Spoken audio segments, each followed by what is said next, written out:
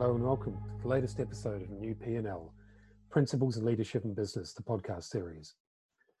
I'm Paul, host of the New P&L, and I'm very grateful you've taken the time to join us today. If you're listening to this podcast or iTunes or Spotify or another platform you like what you hear, please take a moment to review us. It all helps with our ratings and our rankings. And if you'd like to ensure that you never miss another episode of the New P&L, go to Principles in Leadership and subscribe. We'd love to have you as part of our community. We believe business needs a new P&L, one that is as much focused on principles and leadership as it is on profit and loss. Because we know if your principles are right and aligned with your focus, and your leadership has a clear vision and empathy, then your business will be in profit and not loss in so many ways. This week on the New P&L, I'm incredibly excited to have tech legend Guy Kawasaki on the show. Now Chief Evangelist for global graphic design platform Canva, Guy's stellar career started as Chief Evangelist for the original Apple Macintosh in the 80s, before establishing himself as an internationally recognized speaker, best-selling author, consultant, and now podcaster. So Guy, a huge warm welcome to the New P&L. Thank you very much for taking the time to join us. Thank you. Pleasure. The focus of this podcast is, as the name suggests, looking at principles in leadership and business. You've written a lot in your books about sort of starting a business with meaning and looking to change the world and focusing perhaps less on the money at the outset and more on how you look at the world and how you want to add meaning to it. So it'd be great to start the podcast with getting a view of your own business principles, your own values in business, and maybe how those have changed over time as well. Sure. So I think that if you look at the successful tech companies, at some point, they truly do make meaning. They stop from being a gadget company and they make meaning in the sense of somehow improving the world. So Apple increases the creativity and productivity of people. Google democratizes information. I work for Canva right now, and Canva is enabling everyone to communicate better with graphics. So those are meaningful statements. That's not simply making a buck.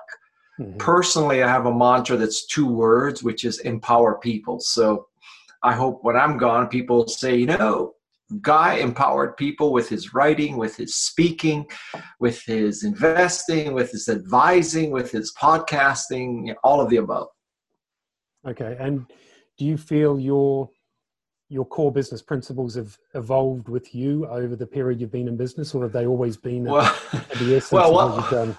One would hope that between the ages of 18 and 65, I did evolve some. So yes, I hope I have pursued a higher and higher road. Yes. Yeah. In your book, Rules for Revolutionaries, you dedicate it to your mum and dad. Mm-hmm. And in your words, because they taught me how to think, how to act, and how to defy. I wanted to take a few moments to explore your view on role models, and particularly for those young entrepreneurs out there that perhaps don't have positive role models either personally or professionally, how they cut through the veneer of the tsunami of business books and actually go to the right people and get the right advice. I don't know if there's an answer to that question. Your listenership may not be familiar, but there's an retired NBA basketball player called Charles Barkley. Mm-hmm. And he had a very famous session where he said, I'm not a role model. And I think it's very difficult to pick role models and to actually understand if the role model is as real as he or she seems. Mm-hmm. And then this is a very tricky question because, let's take the ultimate sort of common role model, Steve Jobs. So, what made Steve Jobs great? Is it the fact that he wore jeans and a black mock turtleneck? Did he buy Mercedes and never register them? Did he rip people, in front of other people in public? Did he humiliate people in public? Did he park his car in the handicap slot? Did he go in the carpool lane by himself? Did he see a graphical user interface future before anyone else did? Did he see the future of smartphones? There's a lot of things you can attribute to him. Yeah. And the dangerous thing is, how do you pick and choose? And how do you, of course, separate correlation from causation? Because, at an extreme example, he wore New Balance running shoes. Well, if you go out and buy New Balance running shoes, not clear to me you're going to be the next Steve Jobs. Yeah. So, that's the danger in role models. I think role models should be, they should be approached with a degree of skepticism. Right. Okay.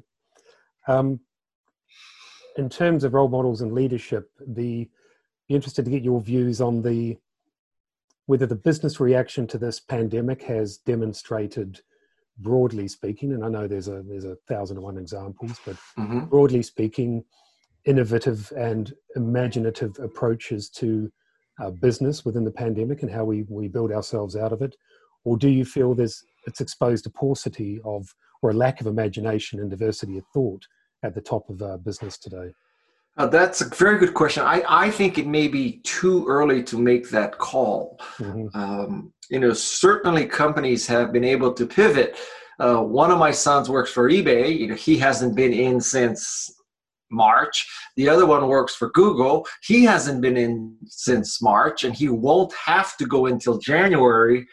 So far, could be even postponed beyond that.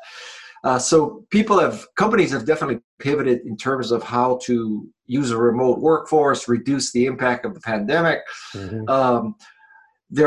Lots of companies have changed, going direct from using a reseller, going all in e-commerce because, frankly, there is no analog commerce right now.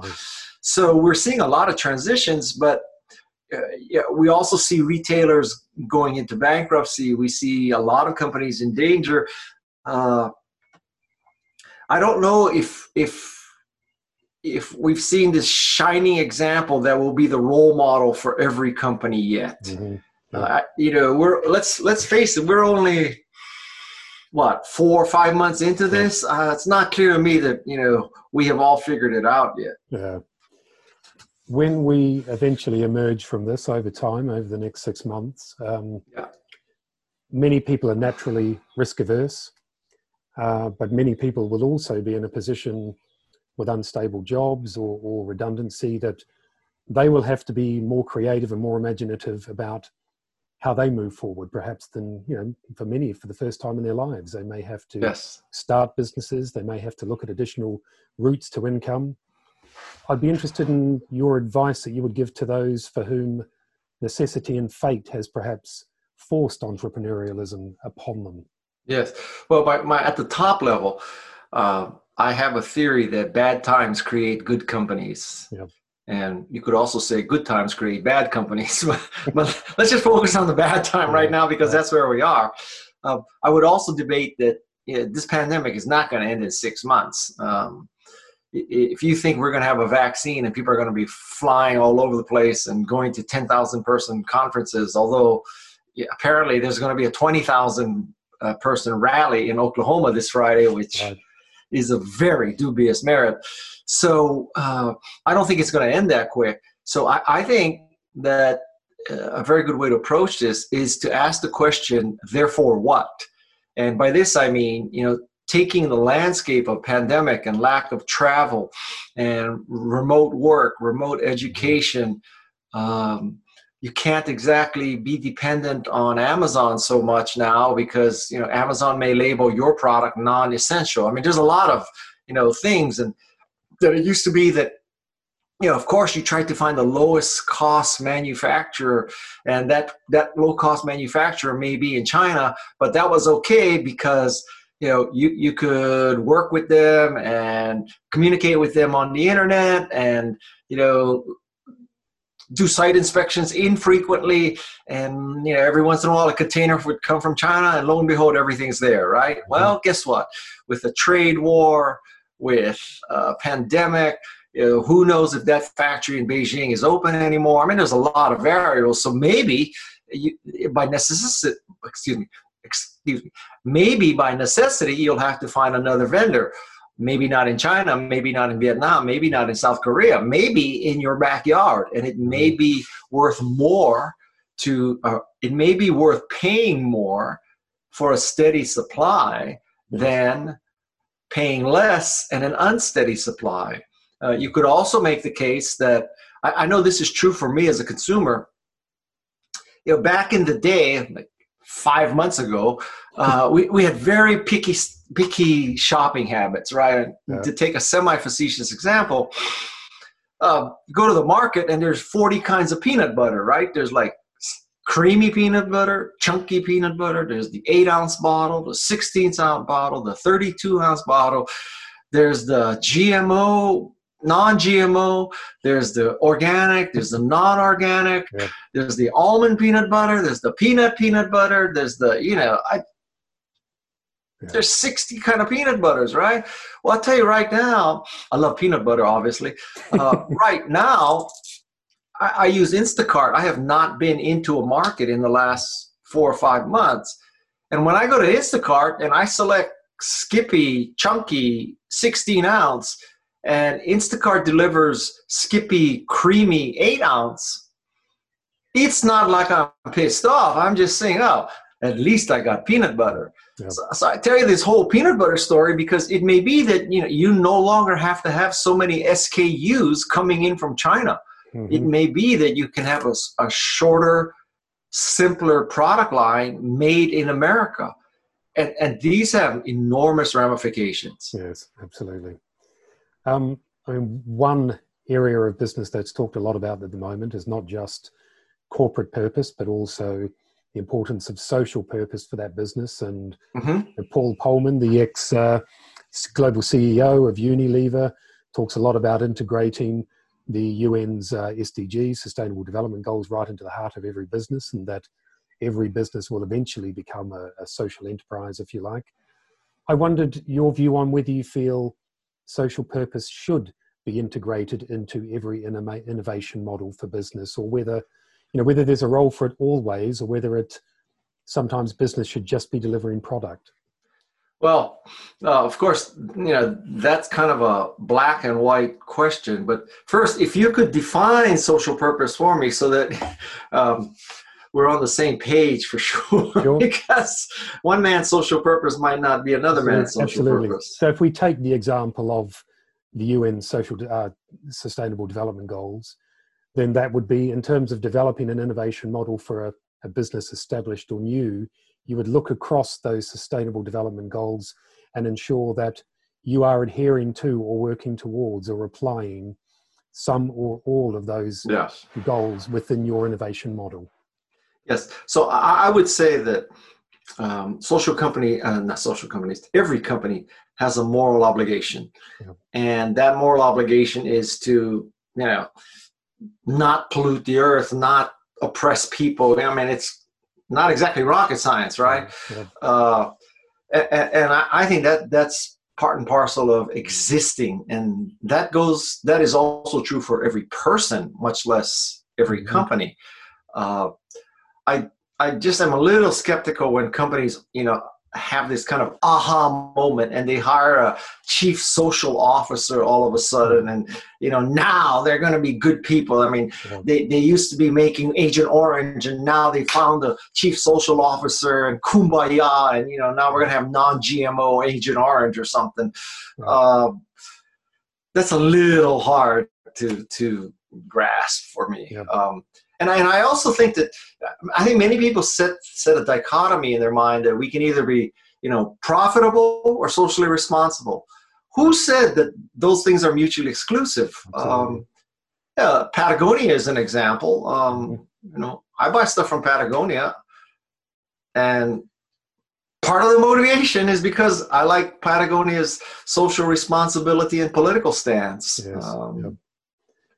I read, coincidentally, an article from one of the senior execs at Patagonia a few months back, and they were questioning whether, to go back to our previous question, whether a business can retrofit purpose into the business. So if you've always been a business that produces widgets, and as you alluded to, you wake up one morning and think, I'm now going to become a purposeful business. Yeah. Do you think you can retrofit purpose in there, or does it have to sit in the fabric and the heart of a business from the beginning? No, I think people, a company, I think a company can retrofit a purpose. Now, that's a tricky statement. So I'm not saying you can put lipstick on a pig, right? I mean, because to take an extreme example, if you are a tobacco company, it's going to be a real stretch to find a chief social officer and say, okay, so now you got to make it seem like we're a socially responsible tobacco company. I mean, let me think about this. How are we going to do that? So now that's an extreme, obvious example that it's hard to retrofit a tobacco company into something socially responsible. But I don't want to say it's not possible, because that's like saying, people who have had difficulty with delinquency in their youth can never be a functioning adult. And I know that's not true. So why can't companies be reformed? Why can't companies see the light?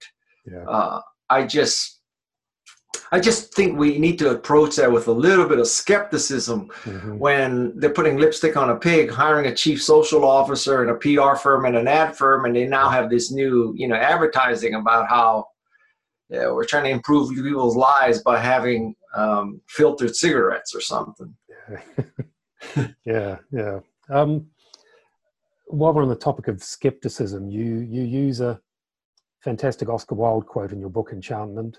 Skepticism is the beginning of faith.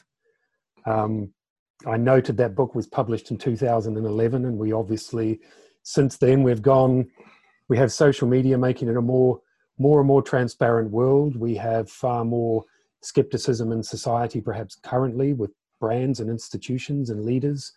So I wondered whether you still believe that skepticism is the beginning of faith, or has it become the end of hope? God help us if it's the end of hope, because if it's the end of hope, we should probably pack it in right now.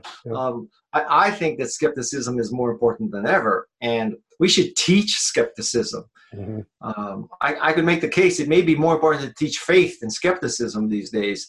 So for my podcast, Remarkable People, I just had a professor from Stanford named Sam Weinberg, and he talked about interpreting history and also to figure out what can you believe online, and how when you look at a website, most people try to figure out if a website is legit by looking at their web address. Is it .org? .org means legit.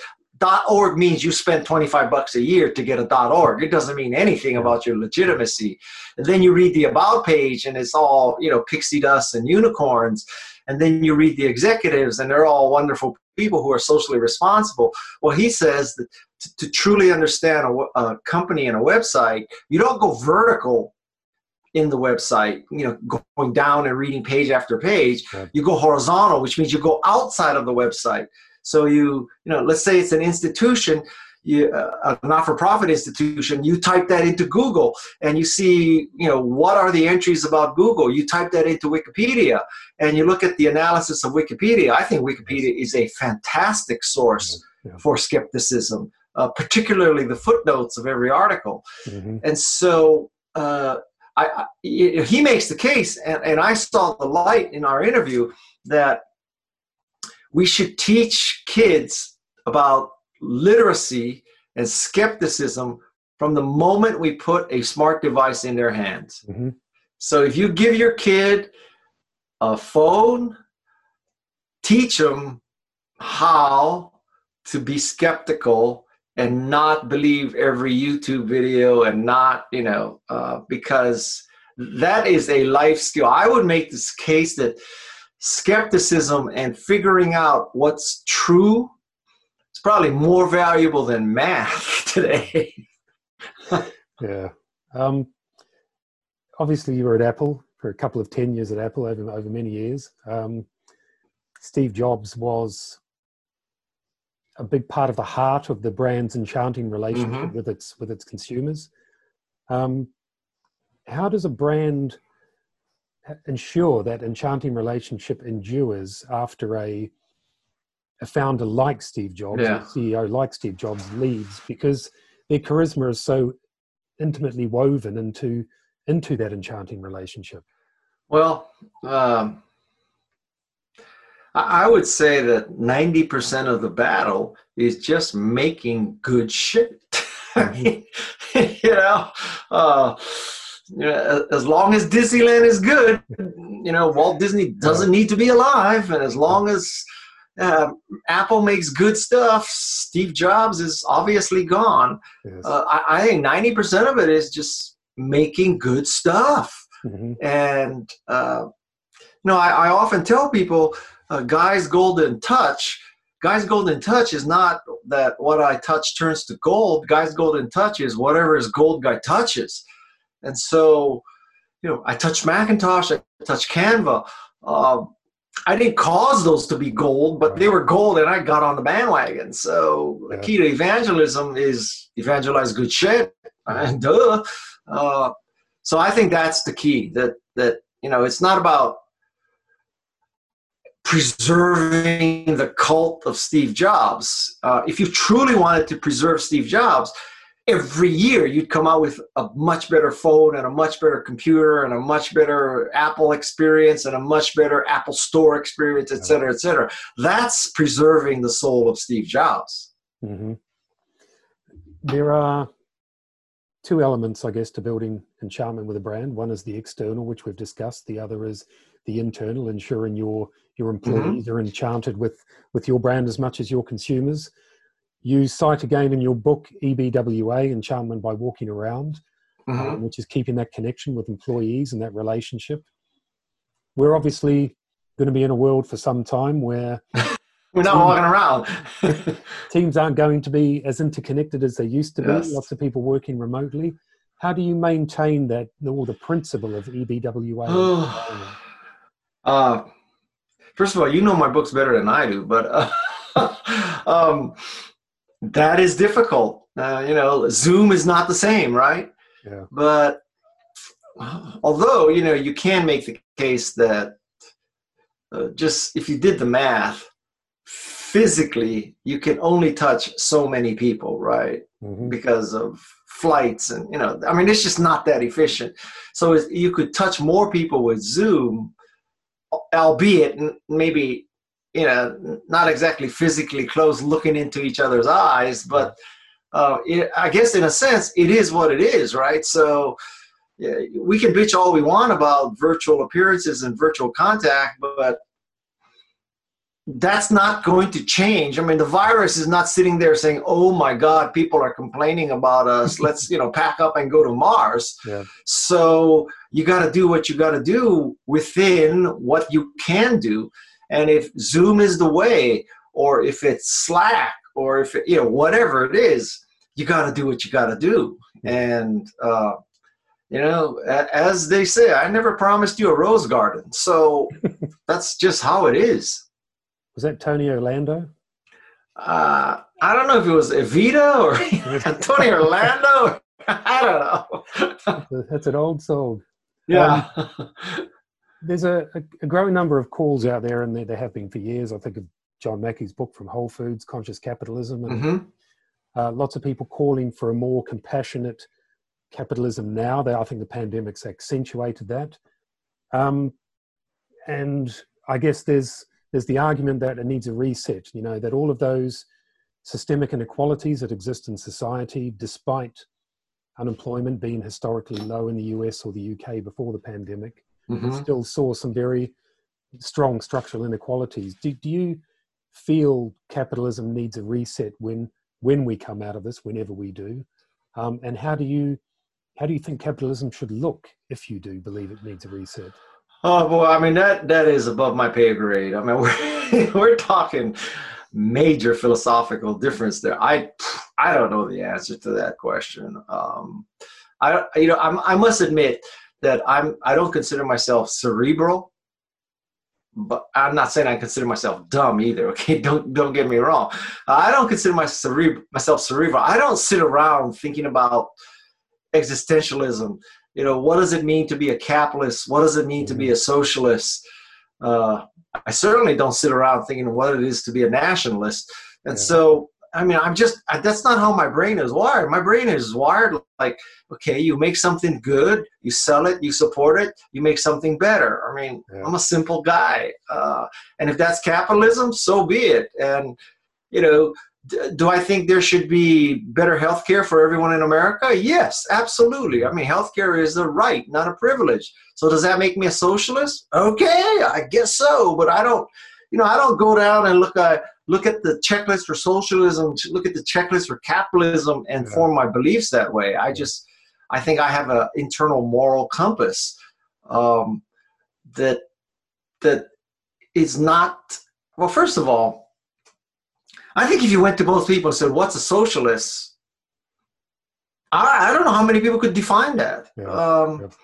You know, I couldn't. So, and I was in a conversation with someone a few weeks ago who kept, in that conversation, said like 4 times, like you, I'm a capitalist. Like you, I'm a capitalist. Guy, like you, I'm a capitalist. Like, what the hell do you mean you're a capitalist? Does that mean you believe in exploiting people? Does that mean you believe in, you know, shareholder return? Does that mean you believe in, I don't know what I believe, but, you know, why don't you just tell me you make good shit and you sell? Okay, that I can understand. Yeah.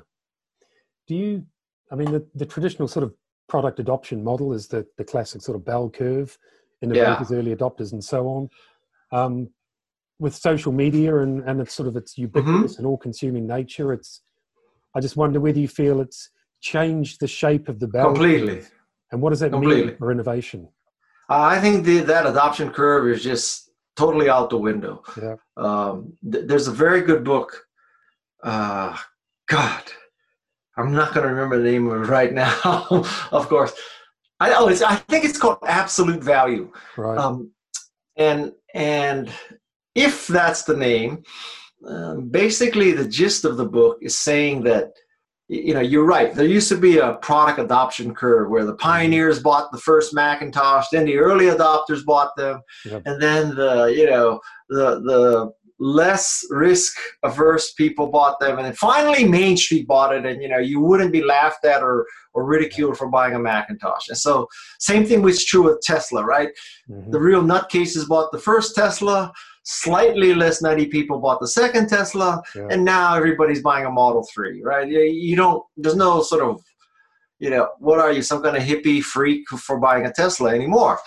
You could say that about a Prius too. So, but I truly believe that isn't how the world works today, because of the speed of transmitting of information. And by that I mean, let's take a book example. In the old days, you kind of waited for the Kirkus or Publishers Weekly or the New York Times Book Review or the Washington Post Book Review to review a book. And if those learned people said that this book was good, then you went out and bought it, right? Well, who does that anymore? So now you go to Amazon and you see a book and it's cumulative 4.5 stars. You read the first 2 or 3 comments, and God knows what algorithm Amazon is using to pick those first 2 or 3. Is it more recent, most popular, led to the most clicks? Who knows what Jeff Bezos did? But somehow you look at the book, 4.5 stars, first 3 comments, really positive. You click, it's in your cart. Next thing you know, you got the book, right? Well, you know, did you wait for the New York Times book reviewer? No. The 3 reviews were from Tiffany 15 and Trixie in LA and Biff in Dubuque. Who the hell are these 3 people? So that means that it's not like the New York Times is making a book anymore. I think Trixie and Biff and, you know, Duke are making the book, and what's happening is you look at the cumulative rating in Amazon and bada bing, bada bang, you buy. That's a very different model than sucking up to the power elite at established publications and hoping that they will bless you. That just doesn't work anymore. What do you see on the sort of tech horizon, you know, as we move into the much lauded 4th industrial revolution? What exciting bits of tech do you see out there that give you excitement about the future, inspiration that, that will help to evolve human development. What do you see on the Well, horizon? in my world, I mean, if I had a magic wand, I would like to address climate change, because I mean that is literally existential, right? So that could end life, which is not quite as important as, I don't know, Bitcoin or cloud-based computing. Yeah. So in a perfect world, these companies would come up with new kinds of bacteria that eat plastic, and easy ways to get off coal-based, carbon-based fuels, and those kinds of things. I think that's the future. Yeah. Many of the big tech giants are almost, I guess, natural monopolies in some respects. I wondered what your view is on what responsibilities you believe those entrepreneurials have to business and society and government, and in return for that sort of privileged position, if you like. Well, I think that, the term natural monopoly, I think, is an oxymoron. I mean, people or companies achieve monopoly positions by doing unnatural things, being unnaturally lucky. Don't get me wrong. Now, having said that, don't get me wrong. I wish I was a shareholder in a few monopolies, okay? Just to be honest. Like if Canva monopolized graphics, I'm okay with that. I am okay with that. So I think that, the thing we have to think about is, when people say there's a monopoly, usually the bad part of having a monopoly is the thinking that, okay, so this company has cornered the market for X, and now that it has cornered the market, it's going to increase the price and screw everybody, because now you can't get it from anyplace else. Yep. Well, let's think about that. Now, what company can you say that about? Does Google have a monopoly on search? Does Facebook have a monopoly on social media? Is anybody forcing you to use Google? Is anybody forcing you to use Facebook? If you don't trust Facebook, don't use Facebook. Yep. And let's say that Facebook has achieved monopoly. Not that it has, but let's suppose it has. So now what? It's going to jack up the price for using Facebook, except that you don't pay anything to use Facebook. So you don't pay anything to use Facebook, and there are other sources of social media. Doesn't sound like a monopoly to me. So that's why I think using the M word is kind of dangerous. So, you broke up the monopoly because, I don't know, you could only get gas from one company, and so that company could take gas from $1 to $5, and you'd be SOL, because where else can you buy gas? Yeah. I can't think of another situation. Now, you may say, okay, so what happens to the first company that comes up with the vaccine for the coronavirus? And they decide, yep, bada bing, bada bang, we've got the solution that billions of people need, and it's going to be, $500 a dose. Yeah. Oh, I tell you, man, just the forces of hell would come down upon that company so strong. Oh my God. That would be like that guy. What's the guy who took over the drug company and then jacked up the price, and now he's in jail? Yeah. Good luck with that. Yeah.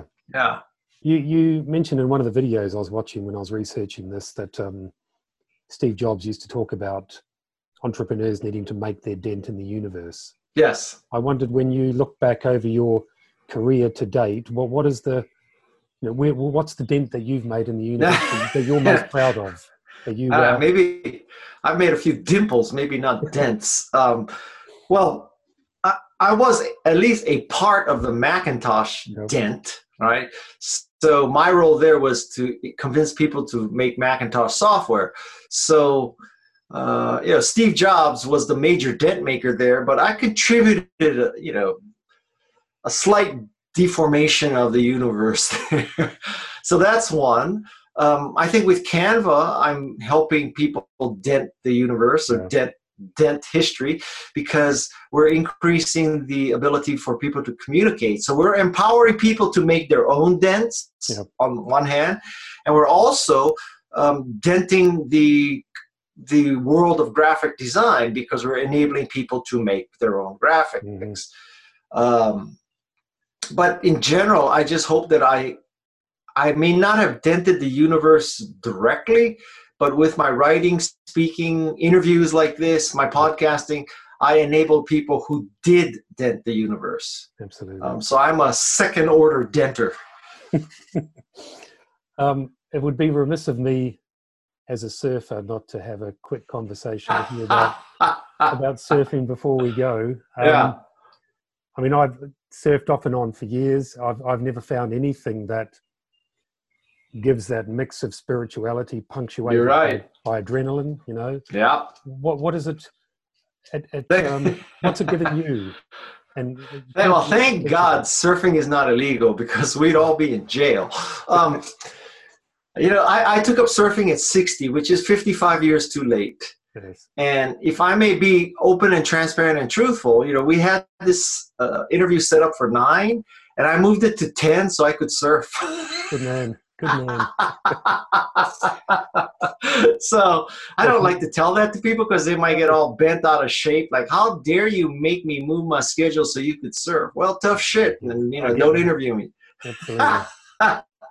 Well, on the other hand, no, you know, to be quite honest, if I were the podcaster interviewing somebody and they said, listen, I got to postpone for an hour, I would say, yeah, hallelujah, you're doing me a favor by being the interview. And then if they told me that they did it to be with their kids, to surf, to play golf, to whatever, I'd say, hallelujah, man. Like, life is too short. If you can have one more hour of enjoyment, go for it. Yeah. So anyway, well, I think surfing is so great because it's physical, right? So you're getting exercise, you're burning calories. It's so hard. It's so hard because there's so many variables. And the variables include the wind, the water, the swell, you know, the size of the waves, the direction of the waves, the speed of the waves, the size of your board, the other people in the water.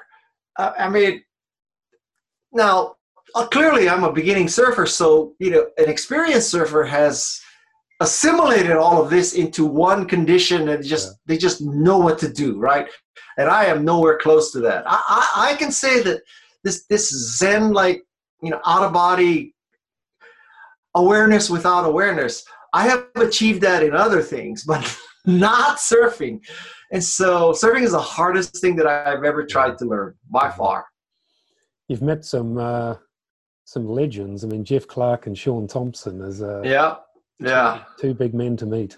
Amazing. I have been fortunate. Well, you know, when I go into something, I go all in. And so I must have 12 boards. I'm now living in Santa Cruz. I surf at least once every day. Awesome. Amazing. Well, you're blessed to be where you are. I am. Yeah. Just before we go, just one more question. We usually end each podcast with sort of the new P&L to the point section where we ask a guest just to give one or two key takeaways that listeners can use in their business. What would be a couple of pieces of advice for entrepreneurs? So a couple of pieces of advice. So number one is, you know, understand that the role of an entrepreneur is to create customers.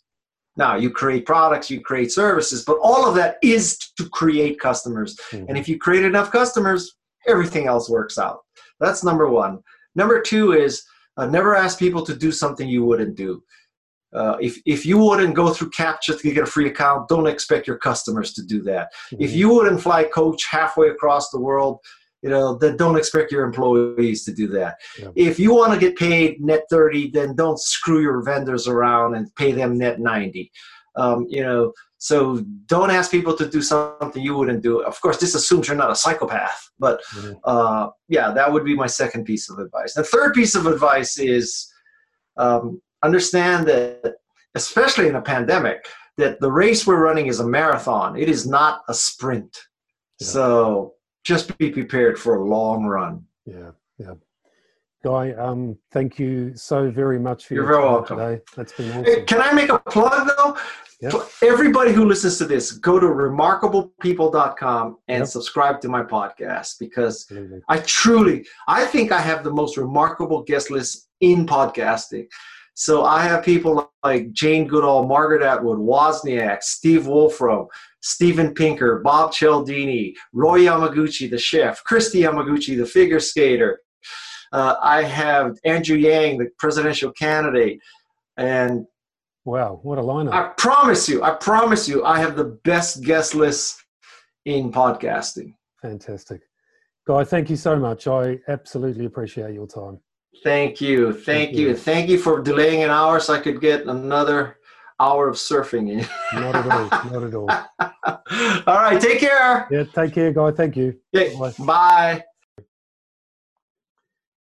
For all of you who are interested in finding out more about what Guy does and his podcasts and his books and his keynote speaking, please go to guykawasaki.com. And to all of you who have downloaded and listened to this podcast and many others, thank you very much. Please take a moment to review us. It all helps with our ratings and our rankings. And if you'd like to be interviewed on the new P&L, or you've got a topic that you'd like to discuss, please drop us a line. Go to principlesandleadership.com and subscribe. So I'm Paul for the new P&L. Thank you once again for taking the time, and go well and stay safe.